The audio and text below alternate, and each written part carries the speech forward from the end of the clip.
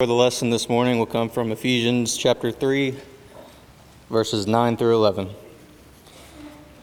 And to bring to light for everyone what is the plan of the mystery hidden for ages in God who created all things, so that through the church the manifold wisdom of God might now be made known to the rulers and authorities in the heavenly places. This was according to the eternal purpose that he has realized in Christ Jesus our Lord.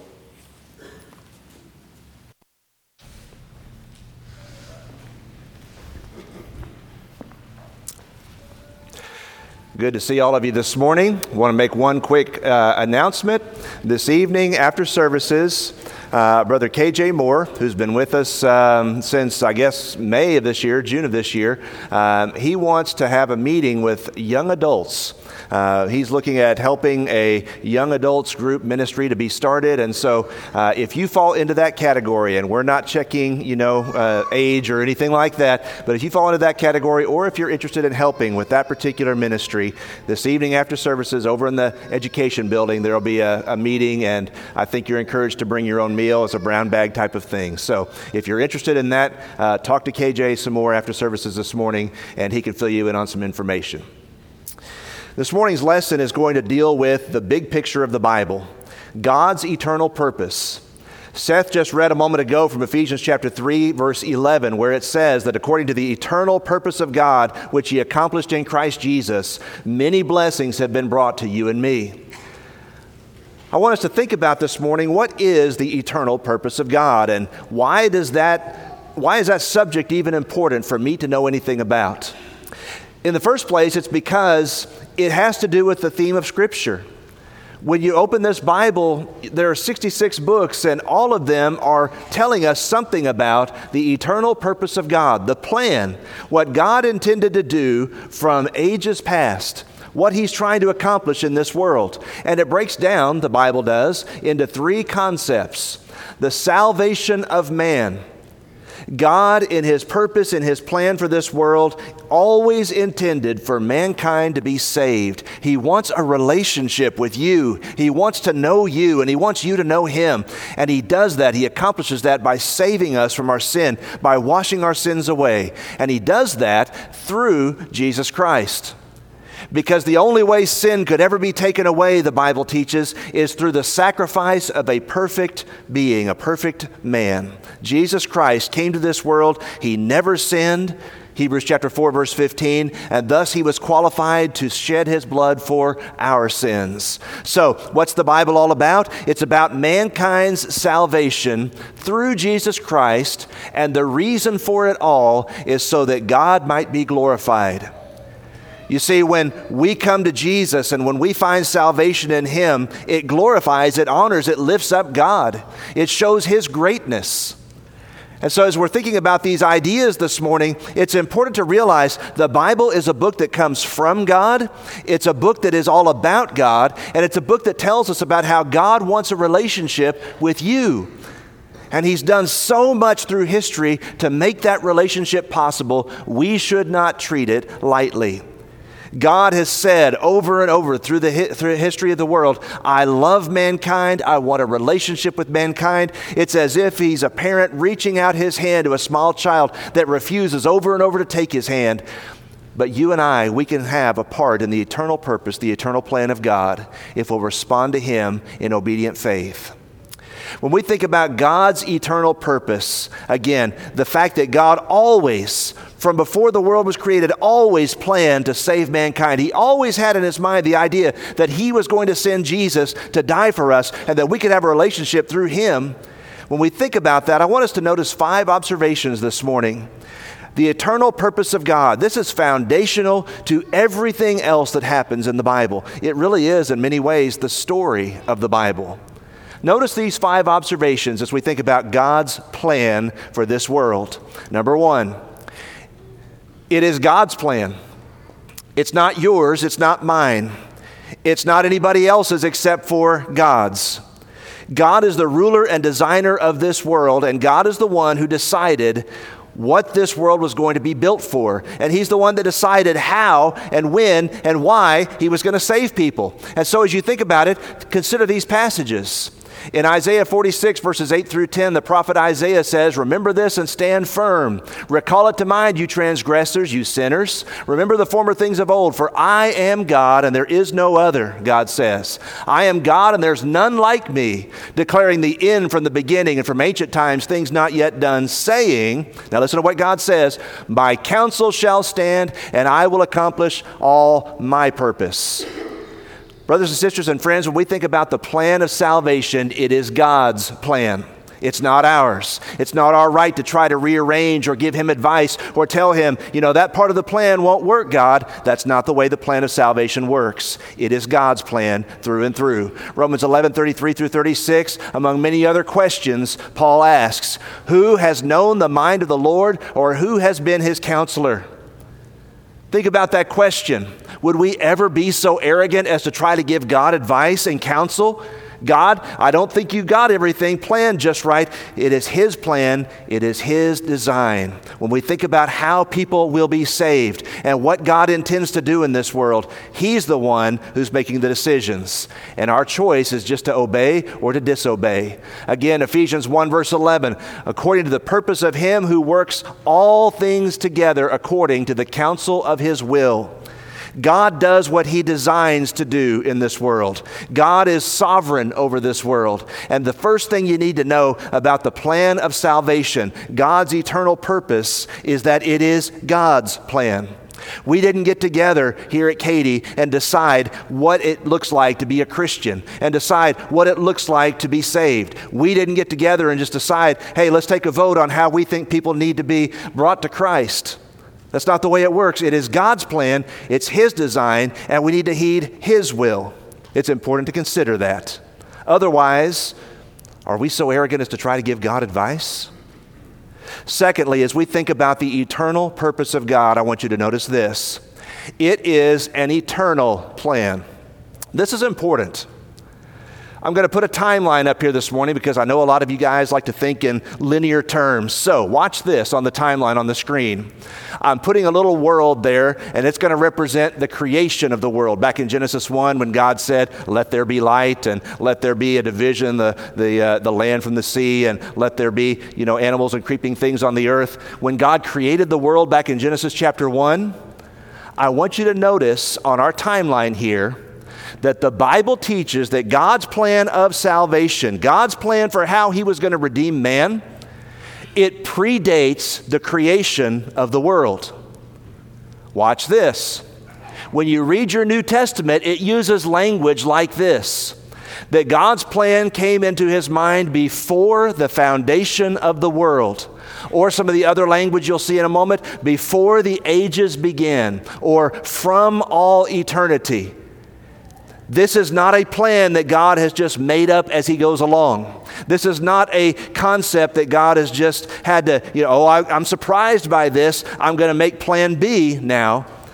This is a plan that was in God's mind before he ever said, "Let there be light." It is an eternal plan. That's why the passage Seth read just a moment ago speaks about according to God's eternal purpose.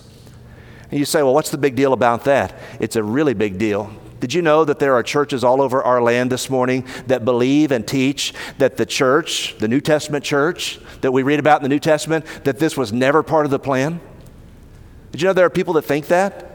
They think that salvation in Christ and what we have right now, this was never foreseen by the Old Testament prophets, that what we're a part of in the church that belongs to Jesus, this was just a plan B because God didn't see that Jesus was going to be rejected. God didn't see that the Jews were going to refuse him as their king, and so, therefore, God had to make up an audible from the line of scrimmage, so to speak.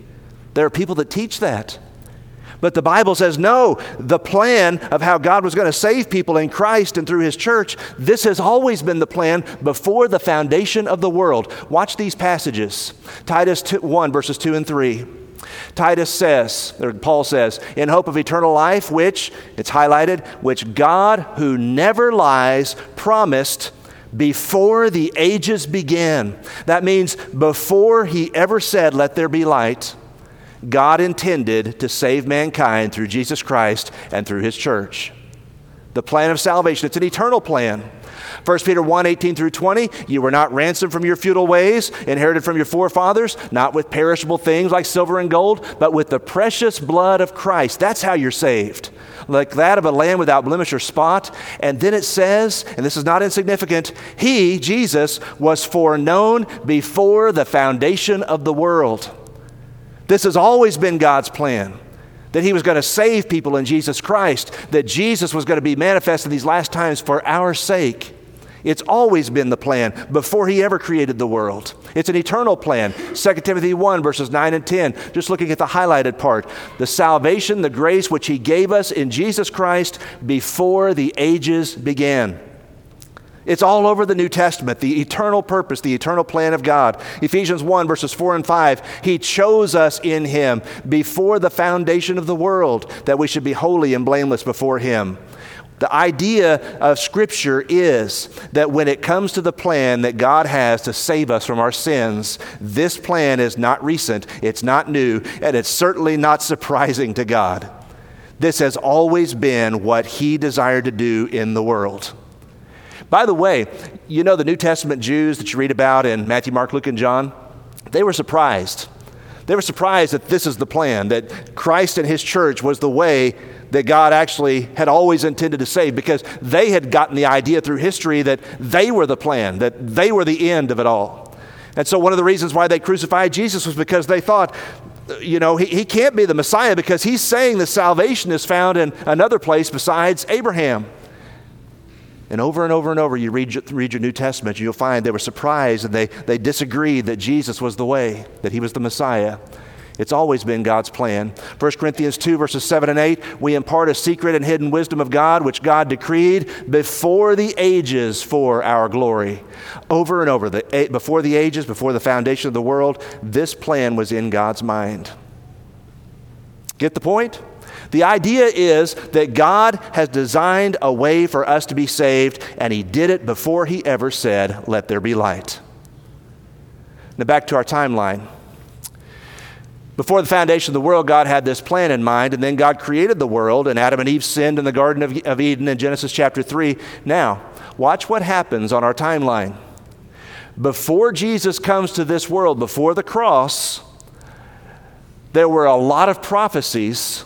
There were a lot of people like Isaiah and Moses and Joshua and Amos and Obadiah talking about things relating to God's plan, but none of those prophets said everything about it.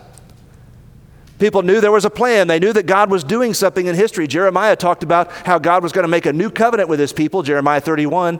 He talked about how God was going to establish a new relationship with people through someone who was going to offer a sacrifice, but not everybody understood. Nobody understood the full details of this. And that's why the New Testament calls the gospel, the New Testament message, it calls it a mystery. The reason is because prior to the cross, it was something hidden. It was a mystery.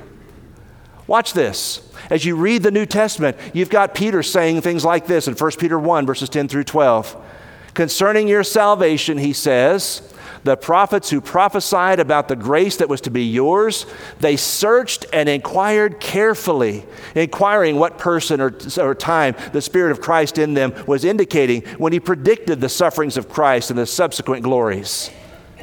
And then as you look at the end of that passage, it says, not only did the prophets who were writing down those prophecies wonder about when those prophecies were going to be fulfilled and how they were going to be fulfilled, but the Bible says in verse 12 of 1 Peter 1 that the angels themselves desired to look into these things. Even the angels up in heaven wondered, how is God going to save the world? How is He going to take people's sins away? What's going to happen that God's going to be able to say, I forgive you to mankind and still be God?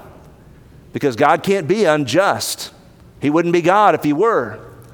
And so how is that going to happen? How's that going to work out? Even the angels were wondering about that mystery. How's it going to take place before Christ came? In Deuteronomy 29, verse 29, Moses said, the secret things belong to the Lord our God, but the things which are revealed belong to us and our children forever, that we may do all the words of this law. All through the Old Testament, God was giving people commandments and principles and examples of how He wanted them to live. And Moses said, there are still some things that God has not yet revealed, the secret things. They still belong to God. As you look at Old Testament history, you'll find that this mystery was all over the place. And even when Jesus came to earth, watch what it says about Jesus. They asked him one day, Jesus, why are you teaching in parables? They just seem really, really difficult for people to kind of accept and understand. Why do you keep teaching this way? And Jesus says in Matthew 13:35, this was to fulfill what was spoken by the prophet. The reason I'm teaching in parables, I will open my mouth in parables, and I will utter things that have been hidden since the foundation of the world. Why are you teaching about the sower and the soils? Why are you teaching about the parable of the dragnet, Jesus? Why are you teaching about the prodigal son? Where did all this teaching come from? These are God's plan that have been hidden since the foundation of the world. If you're taking notes, you can write it down. Jesus came, brothers and sisters and friends, he came to reveal fully God's plan. It was a mystery. Everybody saw some details, but nobody saw all the details until Jesus came, and Jesus fully revealed that which God desires for us, how God's going to save the world through Christ. Its details were a mystery for centuries. But then when Jesus came to this world, here's our timeline again. Before the foundation of the world, God had this plan in his mind. He created the world. He started giving prophecies, and yet the full details of how he was going to save mankind were still a mystery. But these things are fulfilled, brothers and sisters. And the New Testament tells us this. They are fulfilled in Christ and in his church. Now, in years past, when I put a little graphic of the church up there on the screen, I probably would have put a little house, a little building. But I've since learned better, and I thought, it's probably less confusing to people if I just put a bunch of people up there, because that's what the church is. The church is not the building. It's not a house. It's not a structure like the one that we're in. The church is you and me. It's people. It's people who have been washed in the blood of Jesus Christ. And here's the point I'm trying to make out of everything else I'm saying this morning. God's eternal purpose, brothers and sisters, was to save mankind. It was to save you through Jesus Christ for his own glory. And that happens in Christ and his church, because the church is his body. Somebody says, well, why do I need to be a member of the church? Why should I even be a part of the church? Because the church is the plan. This is what God has always had in his mind since before time began. That's why it's important. That's why you need to be a part of it. This has always been the plan of God. This is always what he was working for. The people who belong to Jesus Christ, they belong together, and we are to have fellowship with one another. This is the eternal purpose of God. And we can't just say, considering that somehow the church doesn't matter, or somehow I can be spiritual without the church, or somehow I can be a Christian and fully live in a pleasing way before God without being a part of the church that belongs to Jesus Christ. You just can't do it. This is the eternal purpose of God. Let me share with you some passages along these lines. It is fulfilled in Christ and in his church. Number one, Acts 2:23. On the day of Pentecost, when Peter told those Jews that they'd killed Jesus, you know what he said? You killed Jesus, he said, and this was according to the definite plan and foreknowledge of God. God knew this was going to happen before he ever said, let there be light. He knew that you were going to take by lawless hands, by wicked hands, and crucify his son. It is the determined purpose and foreknowledge. This is the plan. You have fulfilled the plan, but you're still wicked because you sinfully did this. Next, 1 Timothy 3:16. Great indeed, we confess, is the mystery of godliness.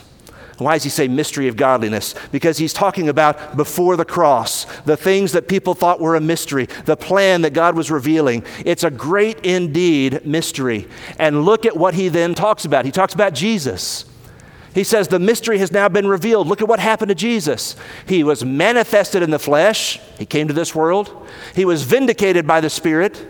He was seen by angels. He was proclaimed among the nations. He was believed on in the world, and he was taken up into glory. And God's plan has been revealed in Christ, is what that passage is saying. In what Jesus came to this world to do, this was always the plan. This was always the goal. This was always the end. This was always the focus of God. It's fulfilled in Christ, and it's also fulfilled in his church. The apostle writes, when you read these things, Ephesians 3:4-6, you can perceive my insight into the mystery of Christ, Paul says, which was not made known in the Old Testament to the sons of men in other generations, as it has now been revealed by his holy apostles and prophets by the Spirit. The Bible says that you and I have an advantage over people like Abraham and Moses and David. The advantage we have is that we now see how God is going to accomplish His will. We see that God can save men through Jesus Christ, and when people become part of Jesus Christ, they become part of His church. We can see things that others in previous generations could not. And as we read our New Testaments, as we read what we find by the apostles' hands, we find the mystery revealed. And notice what he goes on to say. This mystery is, Ephesians 3, verses 5 and 6. This mystery is that the Gentiles are fellow heirs. They're part of the church too. Members of the same body, partakers of the promise in Christ Jesus through the gospel. So the revelation is salvation comes through the Jews. Jesus himself was a Jewish man who died on a cross, a Roman cross, but now the gates are open, and all, whosoever will, may come. Every tribe and tongue and nation and creed, everybody may come to Jesus Christ, humble themselves and obey Him, and find salvation in His church. Again, same passage, Ephesians 3, 9 and 10. It pleased God to bring to light for everyone what is the plan of the mystery hidden for ages in God, who created all things, that now, through the church, the manifold wisdom of God must be made known to rulers and authorities in heavenly places. It was always God's plan to save people by Jesus Christ in His church, in the body of Christ. This is what God had in mind before the world began, the New Testament teaches. Colossians 1, 26 and 27, the mystery that was hidden for ages and generations has now been revealed to His saints. To them, the saints, God chose to make known how great among the Gentiles are the riches of the glory of this mystery, which is Christ in you, the hope of glory. It's always been God's plan to save people through Christ, and when we become disciples of Christ, we are added to the church that belongs to Jesus Christ, Acts 2:47. This is the mystery. It's been revealed. It's now something that's put into our hands. And so Paul says it this way in 1 Corinthians 4, 1 and 2. This is a passage that the apostles would have spoken, but it's also for us today. 1 Corinthians 4, verses 1 and 2. This is how one should regard us: as servants of Christ and as stewards of the mysteries of God. What does that mean? Our role in this world, our part in this plan of God is to be good stewards of the mysteries, to take what's been revealed, to take the gospel, how Jesus can save us and how being a part of His church is God's will for us. We can take this mystery to the world. We are to be stewards of it. It's an evangelism passage. To take these ideas and thoughts from God and share them with people so that we may be found faithful as stewards. It's evangelism.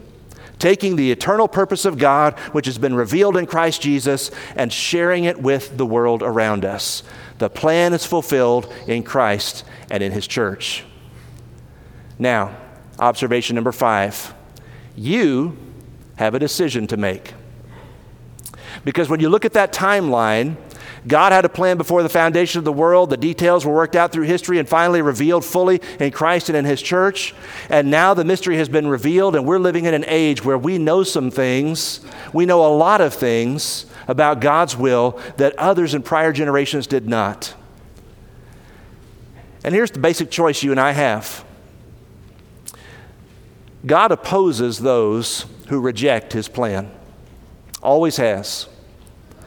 You can look at what the Bible says about God wanting to save you and God wanting you to be a part of the church that belongs to Jesus Christ. You can look at all those things and you can say, that's not for me. Maybe the Jesus stuff is for other people, but it's not for me, and He's not for me. Back in the Old Testament, Pharaoh received a messenger, Moses, one day. And Moses said, "Thus says the Lord God of Israel, let my people go, Pharaoh."